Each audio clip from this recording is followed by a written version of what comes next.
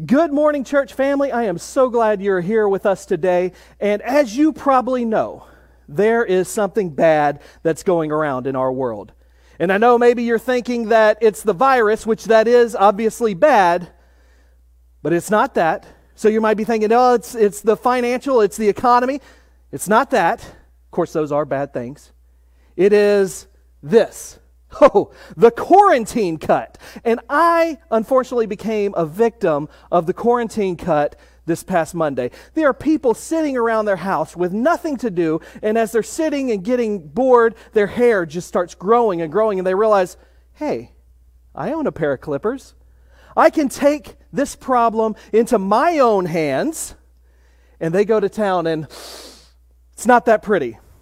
Despite that, I realized that I probably could do a little bit better than these guys. And so I asked Mary and the kids, I say, hey, where are my clippers? I couldn't find them. They said, we used them on the dog. It didn't go so well, and so the clippers are in the trash. Well, there was good news after that, though, because my in-laws are staying with us, and they said they had a pair of clippers. That's good. Unfortunately, they're dog clippers. And I thought for a second there, I was like, should I use dog clippers? They said they'd never been used on a dog. Well, that's good then. I can use dog clippers.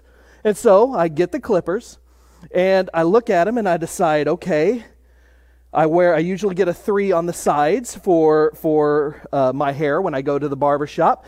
And there is a 3 guard, so I decide to put the 3 on there, and I go in. Woo! The 3 on a dog is a little bit closer than the 3 on the human. I guess they're just using dog numbers for that, but I was able to go through and use some other guards and shape it out, and luckily Facebook is only in 720p, so you can't see super good in the HD on this, so it looks good enough, I guess, at least for this video. But it got me to thinking, just because you own a pair of clippers does not make you a good barber or hairstylist. And in the same vein, just because you decided to give your life to Christ, just because you were baptized into His name, while you received salvation at that moment of baptism, you received the salvation and eternal life in Him, it doesn't mean that you end up having the desire to stop sinning. You see, the resurrection of Jesus Christ offers us a pathway of salvation when we give our lives to Him. And yet, while we stand before God justified through the blood of Jesus Christ, we still struggle with temptation in our life. And you might be thinking, how can I still be a slave to sin or still feel like I'm a slave to sin? How can I still struggle with sin if I've given my life to Christ in baptism? If I've given Him that life, why am I still struggling? Paul likes to tell us how we can get rid of these struggles in our life. Because just like there's a difference between owning a pair of clippers and being a good barber, there's a difference between being saved and living a holy life in Jesus Christ. Paul talks to us in Colossians chapter 3, verse 1. We'll be in here for a little bit, so open your Bibles to Colossians chapter 3, verse 1, and it says, since you have been raised to a new life with Christ, set your sights in the realities of heaven, where Christ sits at the right hand in the place of honor and power. Set your sights in the reality of heaven. What is Paul talking about here, and what should a Christian think it means when he says we've been raised with Christ? Now, a lot of times when we think we've been raised with Christ, we think about the idea that we are raised for an eternal life with Him, which is true. But here specifically, Paul is talking about the life we are raised to, the life that we are living right here on this earth that we stand. That life is the life he's talking about in this specific passage. Okay? And what does that mean to live this new life in Christ here while we're on this earth? You see, there was something going around with the Colossians right now, and there were a lot of false prophets. And while they weren't necessarily trying to tear Jesus down all the way or speak super negative about Jesus, they were trying to bring him down back to human standards, as if he wasn't the Son of God, as if he wasn't sitting at the right hand of God, exalted. It was more of, he was a good prophet, right? And Paul wants us to understand that he is not just a prophet. He was not just a good teacher. He is the Son of God, and he is sitting in the most glorified place at the right hand of God. You see, you might not struggle with false prophets in your life. That might not be a struggle that you're dealing with, but I guarantee each of us struggles with things that we decide to elevate above God. Maybe what you decide to elevate above God is your money and where you spend your finances. Maybe that's something you elevate above godly things. Or maybe it's where you spend your time. Or maybe it's where you put your hope in. Or maybe it's where you put your trust in. And what Paul wants us to see here is we've got to start looking at heavenly things. We've got to look above what this is, because we often put our priorities above the teachings of Jesus Christ. And remember when I said earlier that we were justified by the blood of Jesus when we gave our lives to him. And that gives us this hope of eternal salvation. Just because we are justified to stand in front of God because Jesus' blood has saved us doesn't mean that we've been sanctified into Jesus Christ. Now, what does that mean? That's a very churchy word. A lot of times, even some versions don't even use sanctified anymore. Versions of the Bible don't use sanctified because it's a hard word to understand. Well, sanctified means the process of becoming holy, or it means set apart from the rest of this world. And what Paul wants us to understand is, while we're living this life here on this earth, we can live a sanctified life, which is a much better life on this earth. It's a life that we can live that glorifies God, that sets us apart from others, and that it's something that causes us to be holy like Jesus Christ. You don't get to be sanctified the moment you're baptized, but it is something that we transform into. Let's go to 1 Thessalonians chapter 4, verses 3 and 4. It says, "It is God's will that you should be sanctified, that you should avoid sexual immorality, that each of you should learn to control your own body in a way that is holy and honorable." You see, right here, Paul is specifically talking about being sanctified and ridding ourselves of sexual immorality. And while that's what he's talking about in this particular verse, just as biblically, we could change and put sin, all sin, into there. So what if it said, "It is God's will that you should be sanctified, that you should avoid all sin, that each of you should learn to control your body in a way that's honorable and holy."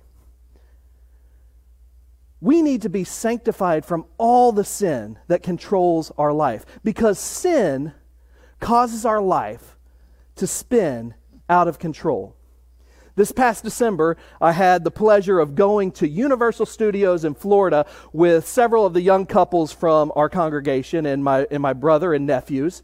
And we had a blast. And one of the main things I wanted to do over there was ride this roller coaster. It was called Hagrid's Motorbike Adventure. And on Hagrid's Motorbike Adventure, you get on this roller coaster that feels and looks like a real motorcycle. And I hadn't ridden a motorcycle since Dane was born. I sold my motorcycle right after he was born. And you get on here and the wind is going through your quarantine cut. And it is the most awesome feeling. And most roller coasters, when you go to the steep part, you know how they kind of click up, click, click, click, click, click, click, click, right? This roller coaster, you're expecting to do that, but you get to the steep part, and it just fires off super fast. It was out of control, and you just feel out of control on this ride. By the end of it, I think the first time everyone rides it, they just look at each other, whoa! That was intense. And while we might like that type of intensity on a roller coaster, we don't like that type of intensity in our lives. We don't want our lives to be spinning out of control. And God knows that's how our life should be. God knows that we shouldn't have a life that spins out of control, and that's why He tells us to live a life in honor to Him, a sanctified life that glorifies Him, because when we do that, we don't lose control of our life. You see, when we live a life out of control, when we give in to sexual immorality, our life spins out of control and we deal with the consequences of that type of life out of the confines of marriage. When we live a life out of control, when we can't control our anger, we end up hurting the people we love. We can end up getting in all sorts of conflicts when we burst out in anger. And these conflicts could even end you up in prison. When we don't control our tongue, we end up spreading lies about things. People can't trust us anymore. We might start spreading gossip and ruining lives. You see, God wants us to be able to control our bodies. And it's something that we also want, is to be able to control our bodies. And so that's why He says it is His will that we be sanctified so we can avoid this sin, so each of us can learn to control our body. And it says in verse 7, "For God did not call us to be impure, but to live a holy life." So what does that mean, to live a holy life? It means we don't give in to the temptations that we struggle with. It means that our life doesn't spin out of control because we always try to accept this instant gratification. When someone does something we don't like, we instantly burst into anger with them. If we learn to control our life through a life of holiness, a life of learning to become sanctified, we end up living a much better life. You see, Paul understood this life of instant gratification. And he knew that it only led to a life of depression and a life of destruction. And so when he met Jesus on the road to Damascus, combined with the years before where he learned how to live a godly life, he was going the wrong way about it, but all that combined together taught Paul that he needs to learn to live a life with his mind set on godly things, things that are set above. In Colossians 2-4 it says, "Let heaven fill your thoughts. Do not think about the things down here on earth, for you died when Christ died, and your real life is hidden with Christ in God. And when Christ, who is your real life, is revealed to the whole world, you will share in all of His glory." See what he's saying there is continue to think about heavenly things, because these heavenly things are what your real life is, what the good life is. And so he calls us to live a life that is beyond what this world can offer us. And that's a good thing, because our eternal life isn't going to have a lot of the things that we deal with in this regular life. And that's a good thing, because we have to put laws on all of these things on this real life that we live in, or that what people would consider a real life, and instead of the heavenly way of thinking of what our life should be. Humans like to destroy what we get our hands on, and they destroy the goodness of our life.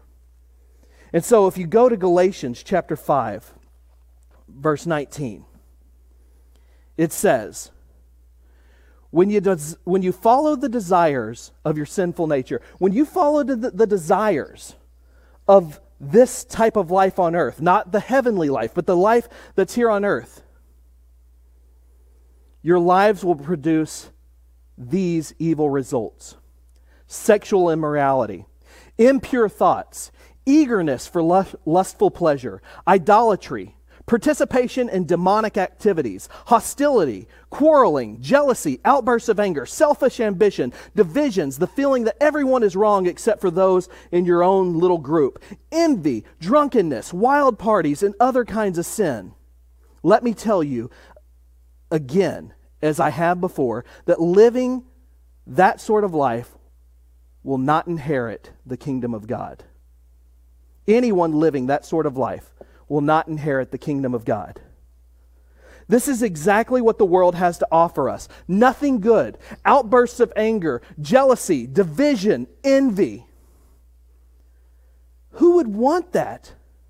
And yet, it's so easy to fall into that when we don't set our mind on things above. It's so easy to go into this life, to get angry with someone, to be jealous about someone, to have impure thoughts. The thing that scares a lot of Christians here is when he says, let me tell you again, as I've told you before, that anyone living that sort of life will not inherit the kingdom of God. The scary thing is we can live a life nervous because each of us commits these sins. If not on a daily basis, we can commit them a lot. And we worry about our salvation. What Paul is saying right here, he's using the Greek word that means a present tense. If you are living this lifestyle, right? Not just if you got angry at the store because someone took the last roll of toilet paper, right? What he is saying here is if you decide to live this type of lifestyle, you're developing your kingdom right here on this earth. If you're living a life of jealousy, if you're living a life of envy, if you're living a life of sexual immorality, if you're living a life of division, of hatred, of anger, your kingdom will not be above. And that's why he's saying, look to the kingdom above. And so, what does it mean? What should we be looking for in this kingdom above? Well, luckily he answers that for us in 22. But when the Holy Spirit controls our life, not a life spinning out of control, but the Holy Spirit controlling our life, he will produce this kind of fruit in us: love, joy, peace, patience, kindness, goodness, faithfulness, gentleness, and self-control. Here there is no conflict with the law. What is he saying here? You don't have any conflict with any of these things. So you can't have too much love. You cannot have too much joy. You cannot have too much peace. You can't be too kind to your children. God's saying you can have as much of all of those things as you want. And so what does that mean for us in our lives? We need to pray that God gives us more and more of this every day. And so how we become sanctified, how we live a holier life, we start praying, God, show me how to love better. Right? We wonder, am I joyful enough in this world? Does God want you to be happy? Yes, God wants you to be happy. God wants you to be filled with joy. And so, how can I be more joyful today? Or should I just complain? No. Set your mind on things above. Be joyful. How can I be more gentle when I talk with my kids? How can I be more kind to my neighbor? How can I be more faithful to God, more faithful in my Bible study, more faithful to my spouse? How can I have more self-control and get rid of all the evil desires in my life? You do that by practicing these fruits. You see, just because you got a pair of clippers does not make you a barber. Does not make you a good one for sure. You've got to work on that.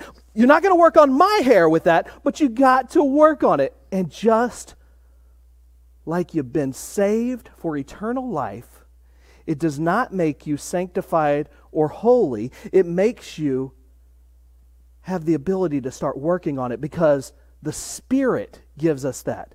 And so we pray for the Spirit to continue to work in our life. Take one or two of those every day this week and continue this practice and pray to God, help me to be good. Help me to be kind. Help me to be more faithful. Help me to be more gentle. Pray that. Work on that. When you fail, that's okay. We ask God for forgiveness, and we keep on working at it more the next day. You see, if you don't know the love of God, if you don't know how much He loves you and how much He wants your life on this earth to be, you can meet Him and you can know Him, and He can give you the Spirit that will help you work on these things. And you can be baptized into His name, and you can be raised with Him, that you can have eternal life with Him. And that will be your first step to a holy life with Him here on this earth. A better life. A life where you can say no to your sinful nature. And a life where you can start building and transforming your life in Him. You can have that today. Call me. My number's right over here. 903-445-9701, or you can email us, prayers@kilgorechurch.com.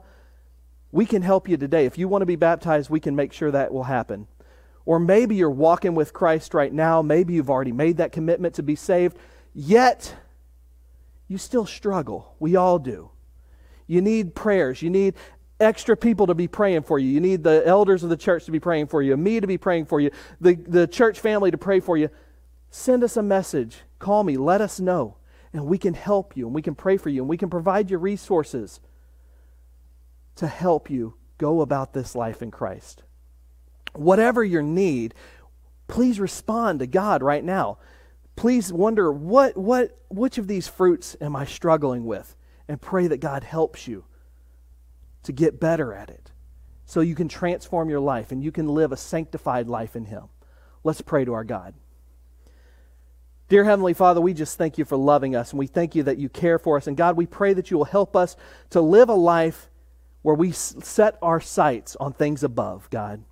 Father, help us to let these fruits in our life just flourish. Help us to work on this so that we can live a transformed life in You. God, we thank You for loving us, and we thank You for caring for us. We thank You that You've sent Your Son to save us.